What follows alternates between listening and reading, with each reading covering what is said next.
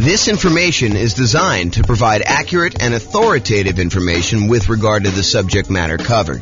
It is offered with the understanding that the presenters are not engaged in rendering legal, accounting, or other professional services. If legal advice or other expert advice is required, the services of a competent professional should be sought. Welcome to the Shreveport Real Estate Investing and Real Estate Financial Planning Podcast. Learn all about investing in real estate in Shreveport, Louisiana, with a combination of real estate financial planning and modeling with numbers specific to Shreveport, plus syndicated, more generalized recordings of live and pre-recorded real estate investing classes. Not all of them specific to Shreveport. Be sure to stay tuned after the podcast for a message from our sponsors. Well, good morning and welcome, everyone. I am James Orr, and today we have a really crazy, cool class. This is the class where we talk about the classic discussion, the classic question of, is it better to put 20% down or to put 25% down when buying rental properties? Should I put 20% down? Should I put 25% down? Hey, I know that if I do 25% down, it's going to take me longer to save up that amount of down payment. So I'm going to be a little bit slower acquiring properties. But, putting 25% down, I do get a little bit of a bump to my interest rate. I do get a little bit better interest rate, and I'm borrowing less. So my overall cash flow will be better. But, does that really matter? How much does it matter? Is it going to be better for me to do 20% or 25%? That's what we're going to discuss in today's class. So let's jump right in. So what I did is, this is part of a new series I'm doing where I kind of compare these classic questions, these classic dilemmas of, should I do this or should I do that? The one we've done before this was, should I put 5% down as a nomad, buy a property, move in, live there for a year, and then convert it to a rental, put much less down, or should I forego that model and actually put 20% down? I think is what I did the last class. And so we're going to go through a whole series of these of, should I do this or should I do that? And how much better is it? How much worse is it? Is it universally better? Is it better in all of the different cities that we model? Or is it only better in some cities? And is it just marginally better? Or is it like ridiculously better that you would be dumb to do the other strategy? So we're going to go over all that. So what I've basically been doing is this. I wrote this real estate financial planner software, and it allows me to go and do these financial modeling where we can go ahead and say, you could basically set up a program to run an investment strategy. So for example, we can set up a program that says, hey, this is how much money I make. This is how much I'm saving. This is how much I would need to be considered financially independent. This is what properties look like in my marketplace, and they kind of go up in value over time, and interest rates may change or may not change. There's all sorts of variables you put in there, but we're saving this amount of money. Buy a property every time I save up a certain amount for down payment, plus some reserves, plus some closing costs. And then as soon as I get enough to buy the next property, go ahead and buy that. And let me know when I reach financial independence, and let me know what my net worth is. And let me know all these different measures of risk so I can find out if a strategy is riskier than not. So I went and I do this. I can create these kind of models for any given set of assumptions. And so what I did is I created a list of 300 U.S. cities, the most populous 300 U.S. cities, and I put in their kind of like median home price and kind of rent for what you'd get on that type of property, and their tax rate and their kind of like their insurance rate, and so all these different assumptions about all these different cities. And I also set up so that it says, hey, if you're working in a city that has a higher cost of living, you probably earn a little bit more, which also means that you need to replace a little bit higher income in order to be considered financially independent. So even though you may make more in a certain city, you actually have to overcome that as a hurdle to be considered financially independent in that city as well. And so I did these models in 300 cities for somebody who is buying 20% down rentals and someone who's buying 25% down rentals. And so now we can kind of compare the aggregate data of all these and see universally or certain markets if it's better to put 20% down or 25% down. So that's what we're doing here. So this is what we're comparing. In both scenarios, whether you put 20% down or 25% down, I've assumed in this particular set of assumptions that you are not buying an owner-occupant property first. You are starting as a renter and you are remaining as a renter yourself for the entire duration. There is a class coming where I go and I show you what happens if you buy an owner-occupant property first, because there are some super interesting things that happen when you do buy an owner-occupant property first. For example, you eventually pay off that property, and the kind of thresholds you need in order to be considered financially independent drops, because you no longer need to have that much money in order to support a mortgage on the property you're living in. So how much you need in order to be considered financially independent could go down. You know, if you needed $10,000 a month to be financially independent to support a $2,000 a month mortgage or $3,000 a month mortgage, and if that mortgage gets paid off and you no longer have the principal and interest part of that payment, you may have taxes and insurance and all that other stuff, but the principal and interest part of it drops by $2,000. Well, you don't need $10,000 a month to be living on anymore. You really only need like $8,000 or $7,000, depending if it was a $2,000 a month mortgage or a $3,000 a month mortgage. And so it becomes interesting, because at some point, when you buy a house to live in, if it gets paid off, that your actual kind of like target in order to be financially independent drops. But we're not talking about that today. Little kind of teaser for another class. In this class, we are talking about analyzing whether you put 20% down or 25% down, and you are remaining a renter the entire time. So your rent just keeps going up with inflation, just like the rents on the properties you're buying as an investor, okay? And then you're remaining this renter the whole time, but you buy rental property when you've saved enough for your down payment, plus your closing costs, plus 6 months of reserves for your personal expenses, and 6 months of reserves on all of the properties that you own up to that point, including the one you're buying. And additionally, you need to qualify for that loan based on a 45% debt to income ratio. So if you're buying properties that have negative cash flow, then that could hurt you moving forward of trying to qualify for the next property. You need to wait for the rent to kind of creep up enough for you to actually get a good debt to income ratio where buying the next property is acceptable, which is the reality, right? I mean, if you're buying negative cash flow properties and you go to the lender and you say, I want to get a loan, they'll be like, hey, you don't qualify. Your debt to income ratio is out of whack. So we do take that into account when we do our modeling. And it does come into play when we have some of these markets where cash flow is really, really hard. And I'll also point out, kind of jump to head to a slide I'm going to talk about in a little bit, we are not optimizing for cash flow. You'll notice throughout the classes I've been teaching recently, we've been really focused on all the different ways, the 88 different strategies that we have for improving cash flow on properties. Because right now in our marketplace, prices are up, interest rates are up a lot, and rents are lagging. So cash flow on properties is really hard in a lot of markets. And so we've been talking about all the different ways that we can go and improve cash flow. Well, I didn't do any optimization for this. This is sort of like me taking kind of a middle of the road, median sort of price property.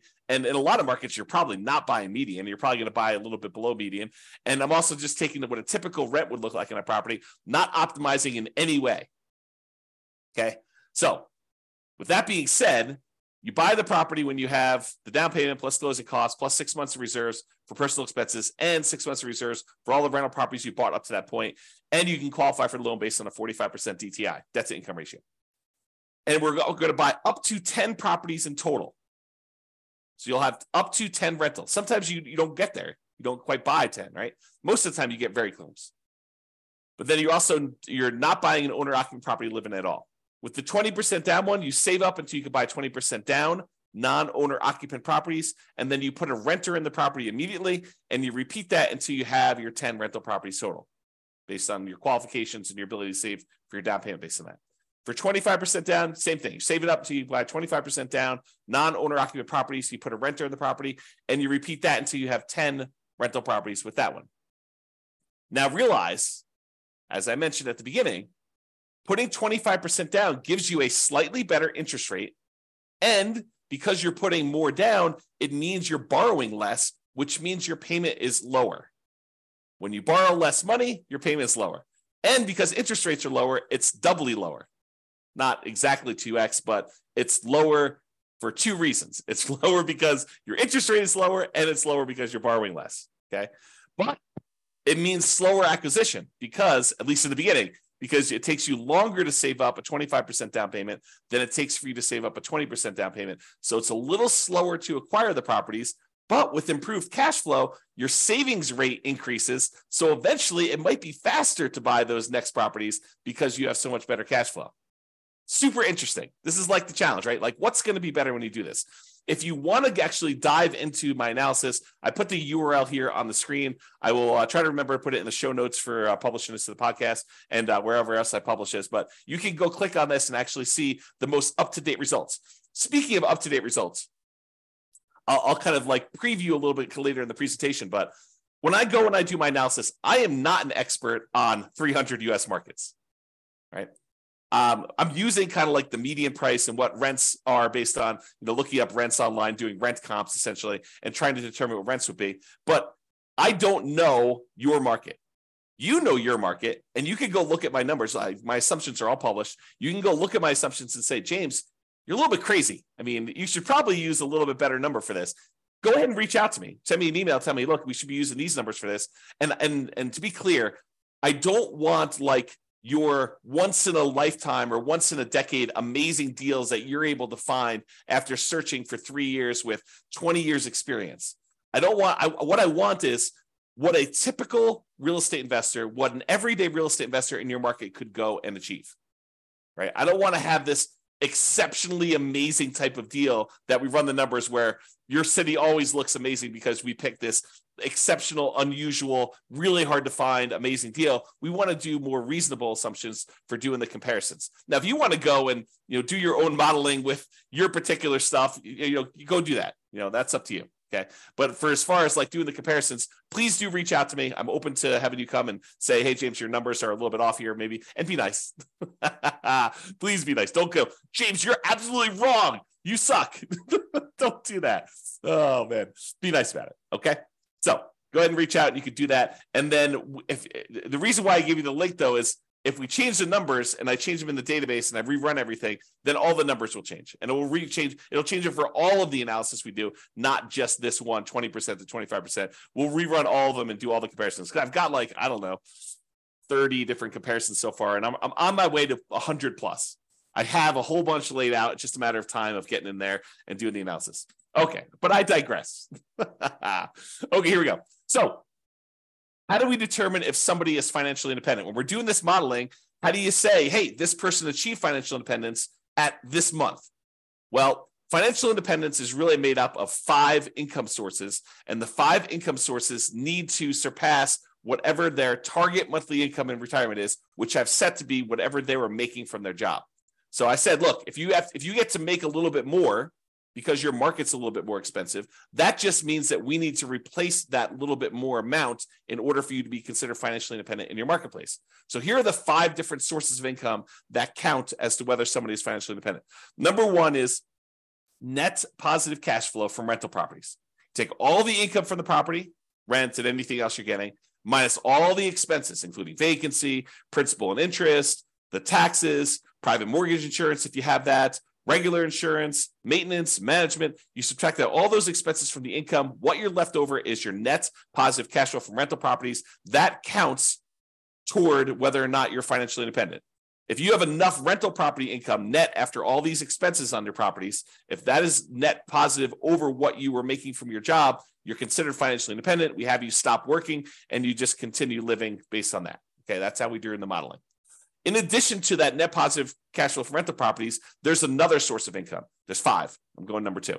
So you can take any money you have left over that is invested in stocks or bonds or loans as a lender, if you're making hard money loans or whatever it is, times whatever your yearly safe withdrawal rate. If you've heard of the kind of Trinity study or the 4% rule, we're basically taking any money you have invested outside of your rental properties times whatever your safe withdrawal rate, which we're going to assume to be 4% for all of these. And that gives you a number as well. So if you've bought your 10 rentals and now your money is sort of accumulating in your account and you get to $1 million, you'd have about $40,000 per year contributing to you being financially independent. Just using like an example. We do the actual math. It doesn't have to get to $1 million. We'll do it for $100. We'll do it for $10,000. We'll do it for $500,000. Any number you have, we'll multiply by your safe withdrawal rate, divide by the number of months in order to find out what your monthly income is, because we calculate it monthly, and we'll determine whether or not that contributes to being financially independent. So those 2 things, net positive cash flow and your invested assets times your safe withdrawal rate, plus these other 3 sources of passive income, which I did not model here because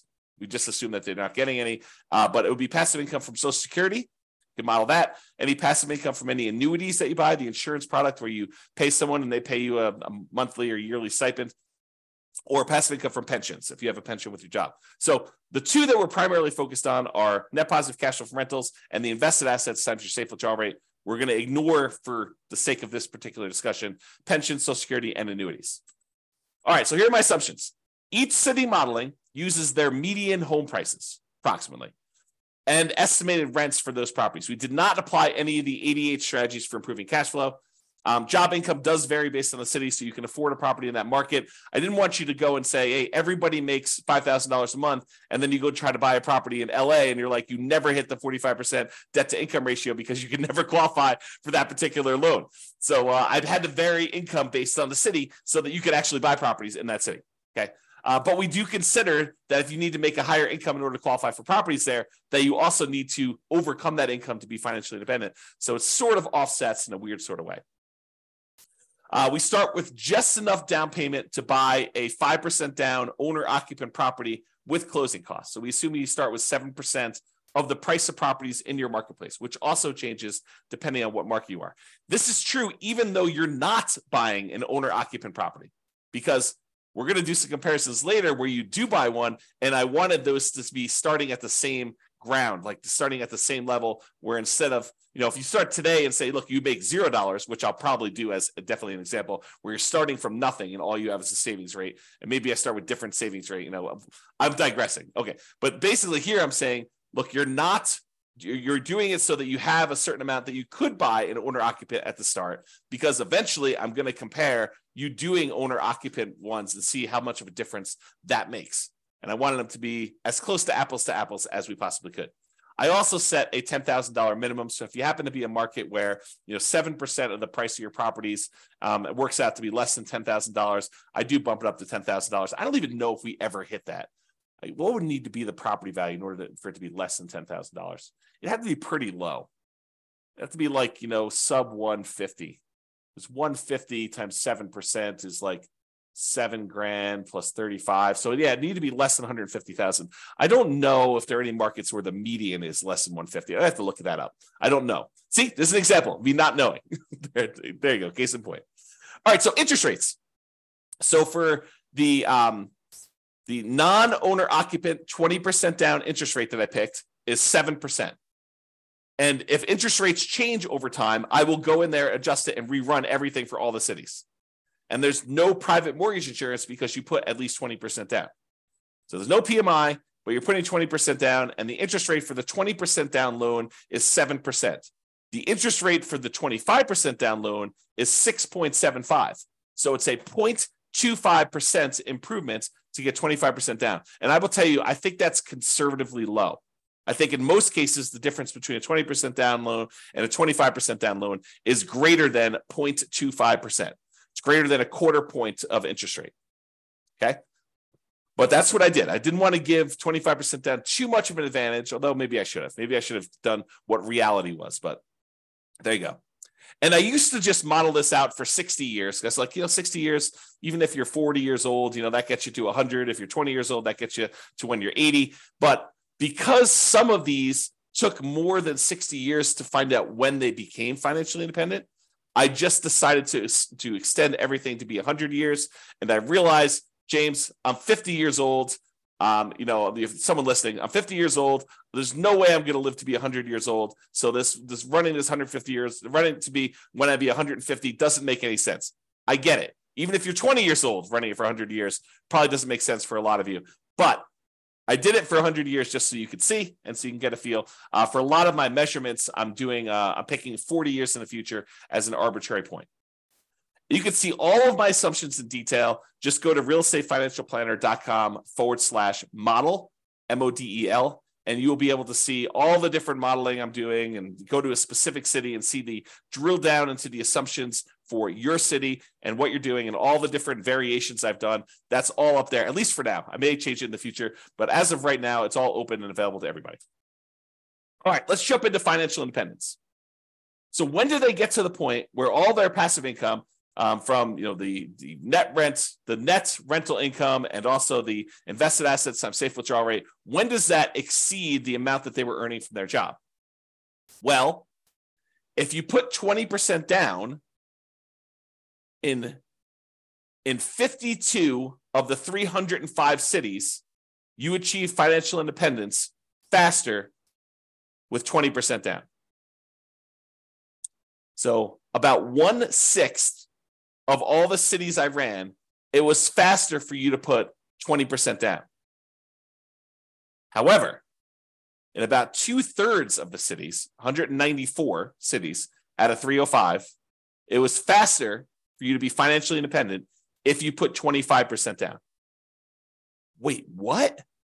So putting 25% down was actually faster in 2/3 of all the cities we tested than putting 20% down. And in 59 cities, it didn't matter. Didn't make a difference whether you put 20% down or 25% down.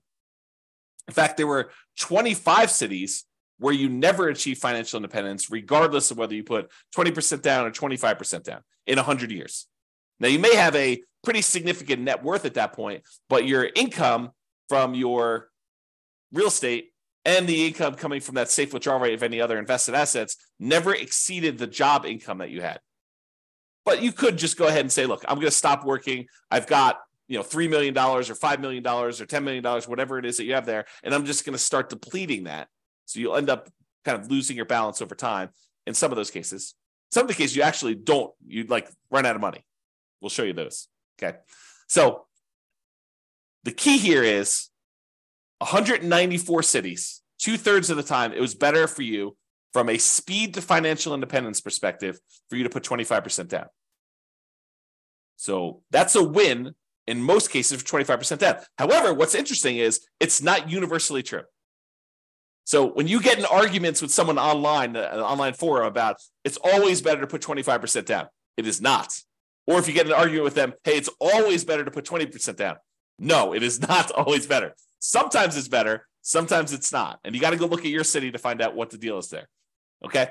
This is the distribution. In some examples, not today, in some examples, this is really an important chart to look at because you could visually see where the majority of the kind of cities are becoming financially independent. In this example, they're relatively similar. Yeah, sure. In some cases, the 25% down, there are a few more cities that achieve financial independence earlier. Yeah, that's happening here. But in some cases, it's faster to do 20%, faster to do 20% here, but you can kind of see that they're really relatively similar in shape. We'll find out later that they're not always like this. Sometimes it's really skewed where one is much slower or one is much faster. But in this case, they're relatively similar. Okay, so what are we doing here? One of the questions we sometimes get is, James, is this a better strategy in more expensive markets or is this a better strategy in cheaper markets? Are we talking, is the difference when you do the 20% down versus the 25% down, is it really a situation where, 20% down works in these really inexpensive markets, but 25% works in more expensive markets or vice versa? And really this chart answers that question. So what this does is it shows you how much better 20% down is versus 25% down is, or how much better 25% down is versus 20% down is, depending on the color. So the green ones are ones where it's better for 25% down. You're achieving financial independence faster for all the green ones with 25% down. All the red ones are it's better to have done 20% down. But I'm plotting all along the bottom here what the price of the property was at the start. And here I'm showing you how many months difference it was. So you can see that in the $300,000 price range, that there are several spots where 20% down was better, and there are several where 25% down was better, depending on which city you're looking at. You could see that if you kind of just eyeball it really loosely, you can see there are quite a few more greens, and greens is where 25% down is faster. There's quite a few more greens toward the lower end of the price, but there's also quite a few more when you get higher. So what I would tell you about this is, just visually looking at this, there is a slight tendency for 25% down to work better if you have more expensive properties, because there's only a few dots, these two dots here where we have more expensive properties and it was better to put 20% down. So in general, there's more green dots than there are red dots because 2/3 of the time, 25% down is better. And that makes sense. We're seeing a lot more green. But we're also looking at this in terms of how does it compare when you look at house price too? And you can see that the green ones tend to be more prevalent with these more expensive houses. Okay. Not to say that there aren't a couple outliers, but there are a trend, a correlation there. All right. And there's a couple outliers. There's a couple times where putting 25% down is way better than putting 20% down. And most of the time, though, it's, within, what is this here? This is probably about 50 months, so about 4 years. So most of these are less than 4 years better. So it's not like you're saying, hey, look, if I do 25% versus 20%, I'm going to gain 10 years faster to financial independence. No, it's not that significant in most cases. We're talking about relatively small numbers, a year or two here. Although, you think about this, if I could save you a year or two of working a job that you hate by helping you get to financial independence faster, that's pretty valuable. That's valuable information, right? Even a year or two, or 3 years, or in this case, we talked about being 4 years. I don't know, kind of interesting. All right, so we've talked about speed to financial independence, but speed to financial independence is only one way we can measure whether something is better or not, right? The other way we can measure if something's better or not is just pure dollars that you have, your net worth at certain periods of time. And so we're going to use net worth at year 40, and we're going to look at the net worth at year 40. Is it better, or do you have a higher net worth if you put 20% down or if you put 25% down at year 40, comparing net worth in these 300 US cities? In 8 of the cities, it doesn't matter. You end up with the same net worth, which is super fascinating because it's hard to be exactly even. Okay. But with 8 cities, it doesn't matter. Okay. It is faster. I'm sorry, not faster. It is higher net worth, better. You have more net worth at year 40 in 193 cities, about about 2/3, if you put 25% down. So not only is 25% down faster, but 25% down gives you a higher net worth in about 2/3 of the cities. And about 1/3 of the cities, 104 cities, it is actually a higher net worth to do that, which is crazy. So depending on what city you're in, it's better to put 20% down versus 25% down. Okay? It really depends on what city you're in. So it's not universally true that one is better than the other. But if you had to generalize, typically it's a little bit better to put 25% down. From both a speed perspective, where it's also about 2/3 faster, 2/3 of the cities are faster, and also from a net worth perspective, about 2/3 of the city have a higher net worth at month 40. Okay. All right. Same thing we did before. We talked about the difference in speed. Now we're doing the difference in net worth graphed against how high the property prices are. So are the more expensive properties performing better in terms of net worth than the less expensive properties? And so in this case, the red is 25% down is better. So in this case, the reds are appearing more frequently at the higher end prices. And so it is slightly better to put 25% down on these higher priced properties than it is to put 20% down in terms of net worth.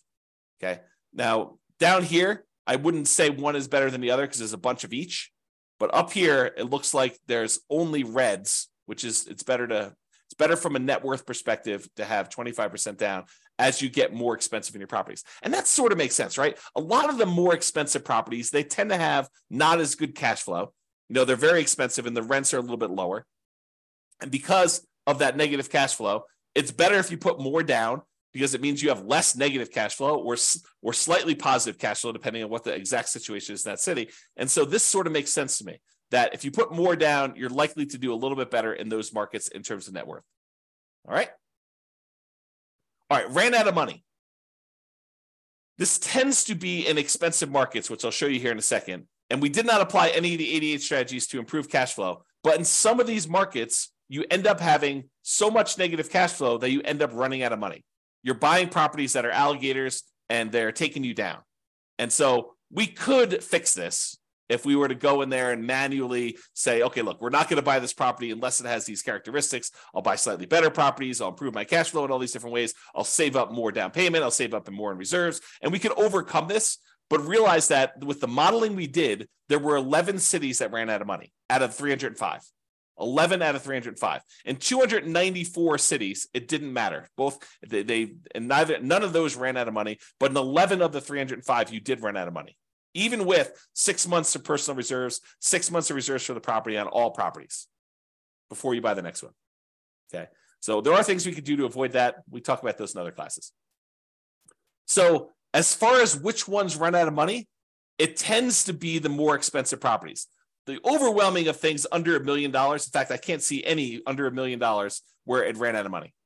This really started applying when she got to about 1.25 million or so, and then all the way up to the really, really expensive properties where you have there. So if you happen to be in a really, really expensive market, we need to really pay attention to your cash flow, really need to improve that to optimize for that and take into account the negative cash flow you're going to have on those. Pick strategies that overcome that limitation. Okay? All right, so let's do a summary here. I've got two different versions of this slide. In one version of the slide, I'm taking the average. So I say, take the net worth at year 40 and take the average of all of the net worths of all 305 cities. So add them all up, divide by the number that I've got, and that gives you an average. But in other ones, another slide, I'm doing the median. So I'm taking all the net worths, I'm stacking them from lowest to highest, and I'm looking for the middle-most net worth. That's what median is, okay? Versus average, where you add up all of them, and then you divide by the number that you've got, and you've got an average. So I'm going to first start with median, and then I'll go to the averages, and we'll do the median a little slower, and averages we'll kind of summarize very quickly. All right, so median. At 40 years, the median net worth, when you put 25% down, is about $7.3 million. Of all the cities, that's the middlemost number. But if you put only 20% down, the median net worth is only about $6.9 million and change. So it's a difference of about $330,000, or a difference of about 4.7%. Now, honestly, that's not that big of a difference to me. A 5% difference, yeah, there is a difference, but we're talking about, a $330,000 difference on a $7 million net worth. Not super significant to me. So while 25% is better, it's not like crazy 2 times better or anything like that, right? It's marginally better if you think about it. And as an aside, we're talking about the net worth 40 years in the future. So the rule of thumb is, if you look at net worth 40 years in the future, we're really about a third of that in today's dollars. So a $7 million net worth is probably in that $2.3 million net worth today. That's what it would be worth in today's dollars. That's the rule of thumb. It's about 1/3. Okay, so net worth, a little bit better. Of the ones that ran out of money, the overwhelming majority of ones didn't run out of money. And so that's basically the same for median. No difference there. Each of them bought 10 properties on median. So the middlemost one bought 10 properties. So there's no real change there. And as far as how long it took them to be financially independent, the minimum target monthly income and retirement achieved month, the MTMIR, that's what MTMIR stands for. When we achieve that, it's a little bit faster for the 25%. It's 2 years faster when you look at the median. So what's 2 years of your life working a job that you don't want to work worth to you? Well, it's 2 years faster to put 25% down, which is about 4.1% faster. Again, not a huge difference from a percentage perspective, but if you don't have to work a job you hate for 2 years, that could be great. Now, if you love your job, maybe it's not a big deal. Right? If you're like, hey, I love what I do, I would do it even if I didn't get paid. Awesome. But if you don't like your job, 2 years can seem like a very long time. So there you go. All right. So those are kind of like the metrics that we've got. So really 25% down is slightly better. It was 4%, 4.7% better in terms of net worth, and 4% better in terms of faster speed to retirement, to being financially independent. But let's look at risk. Okay. So there's, I don't know, however many there are. There's 6 different measures of risk that we've got on here. One is rent resiliency. How far rents can drop before you would have negative cash flow. And if you're putting more down, you would think that that would make you less risky because your monthly payment is lower. So your rents could drop more before you'd actually have negative cash flow. So by putting 25% down, it should be less risky. And it is. It's about 10%, 9.7% less risky over the entire 100-year period. This is not a snapshot in time. This measures risk over the entire period that you ran it. Okay. And there are other scenarios, not necessarily today, but there are other scenarios where the risk actually shifts. So it could be really, really risky early on and much less risky later on, or vice versa. It could be really, really low risk early on and much, much riskier later, or it could be sort of an even distribution of risk, which is pretty rare. You usually have spikes in there whenever you kind of increase certain things, but each risk curve is different.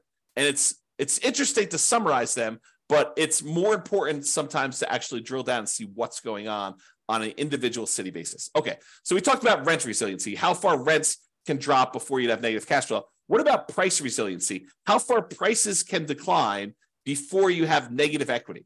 In other words, how much equity cushion do you have in your properties?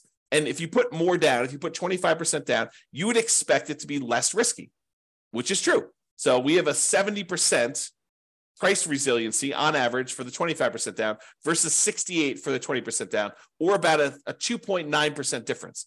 Again, that's not that big of a difference to me. That's almost the same, right? But 25% down is slightly less risky. What about debt to income? You know what? Your lender calculates a debt to income calculation to figure out what your debt to income ratio is before they give you a loan to buy a property. Well, we measure this every single month on all the properties that you currently own so that we can see what your debt to income ratio is on a 100-year term.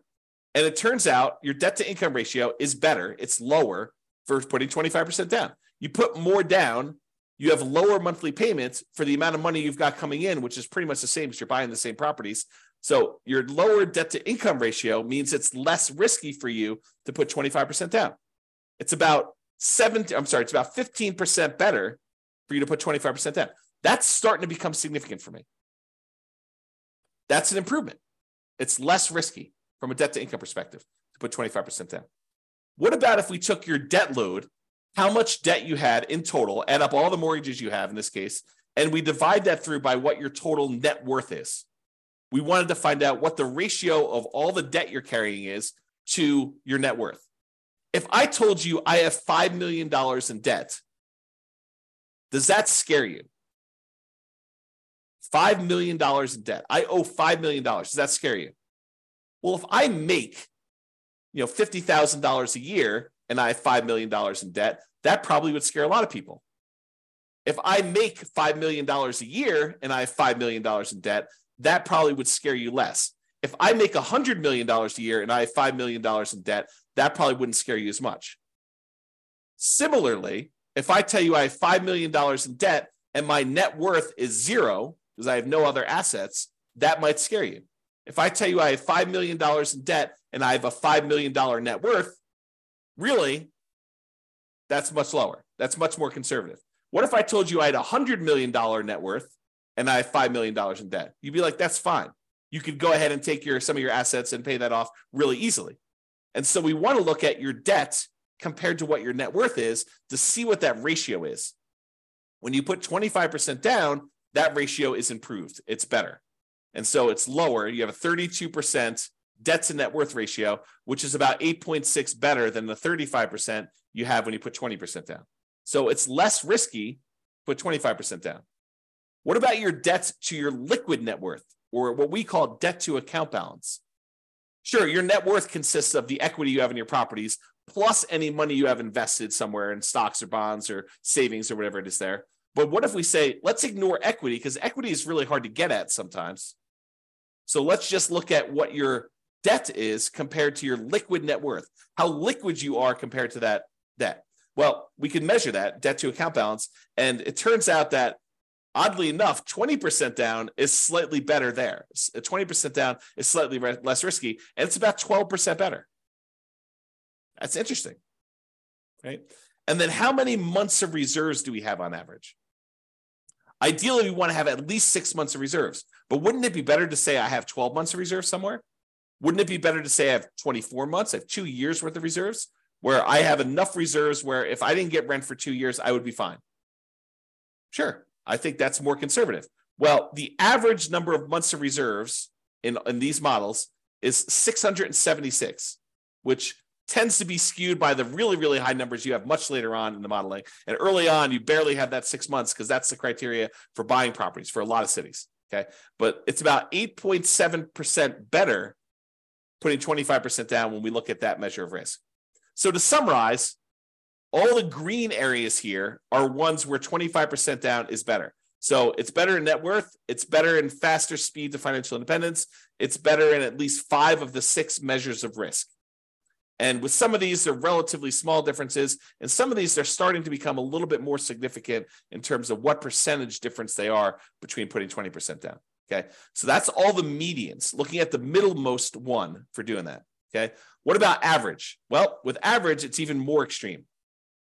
Not necessarily in a percentage, although in some cases it is, but with this, it's better to put 25% down universally when we look at the average for all the different cities. Okay. It's 0.7% better from a net worth perspective to put 25% down.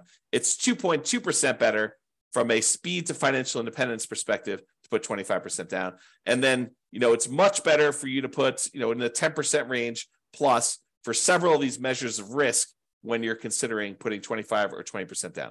So in general, it seems like 25% down is a little bit better.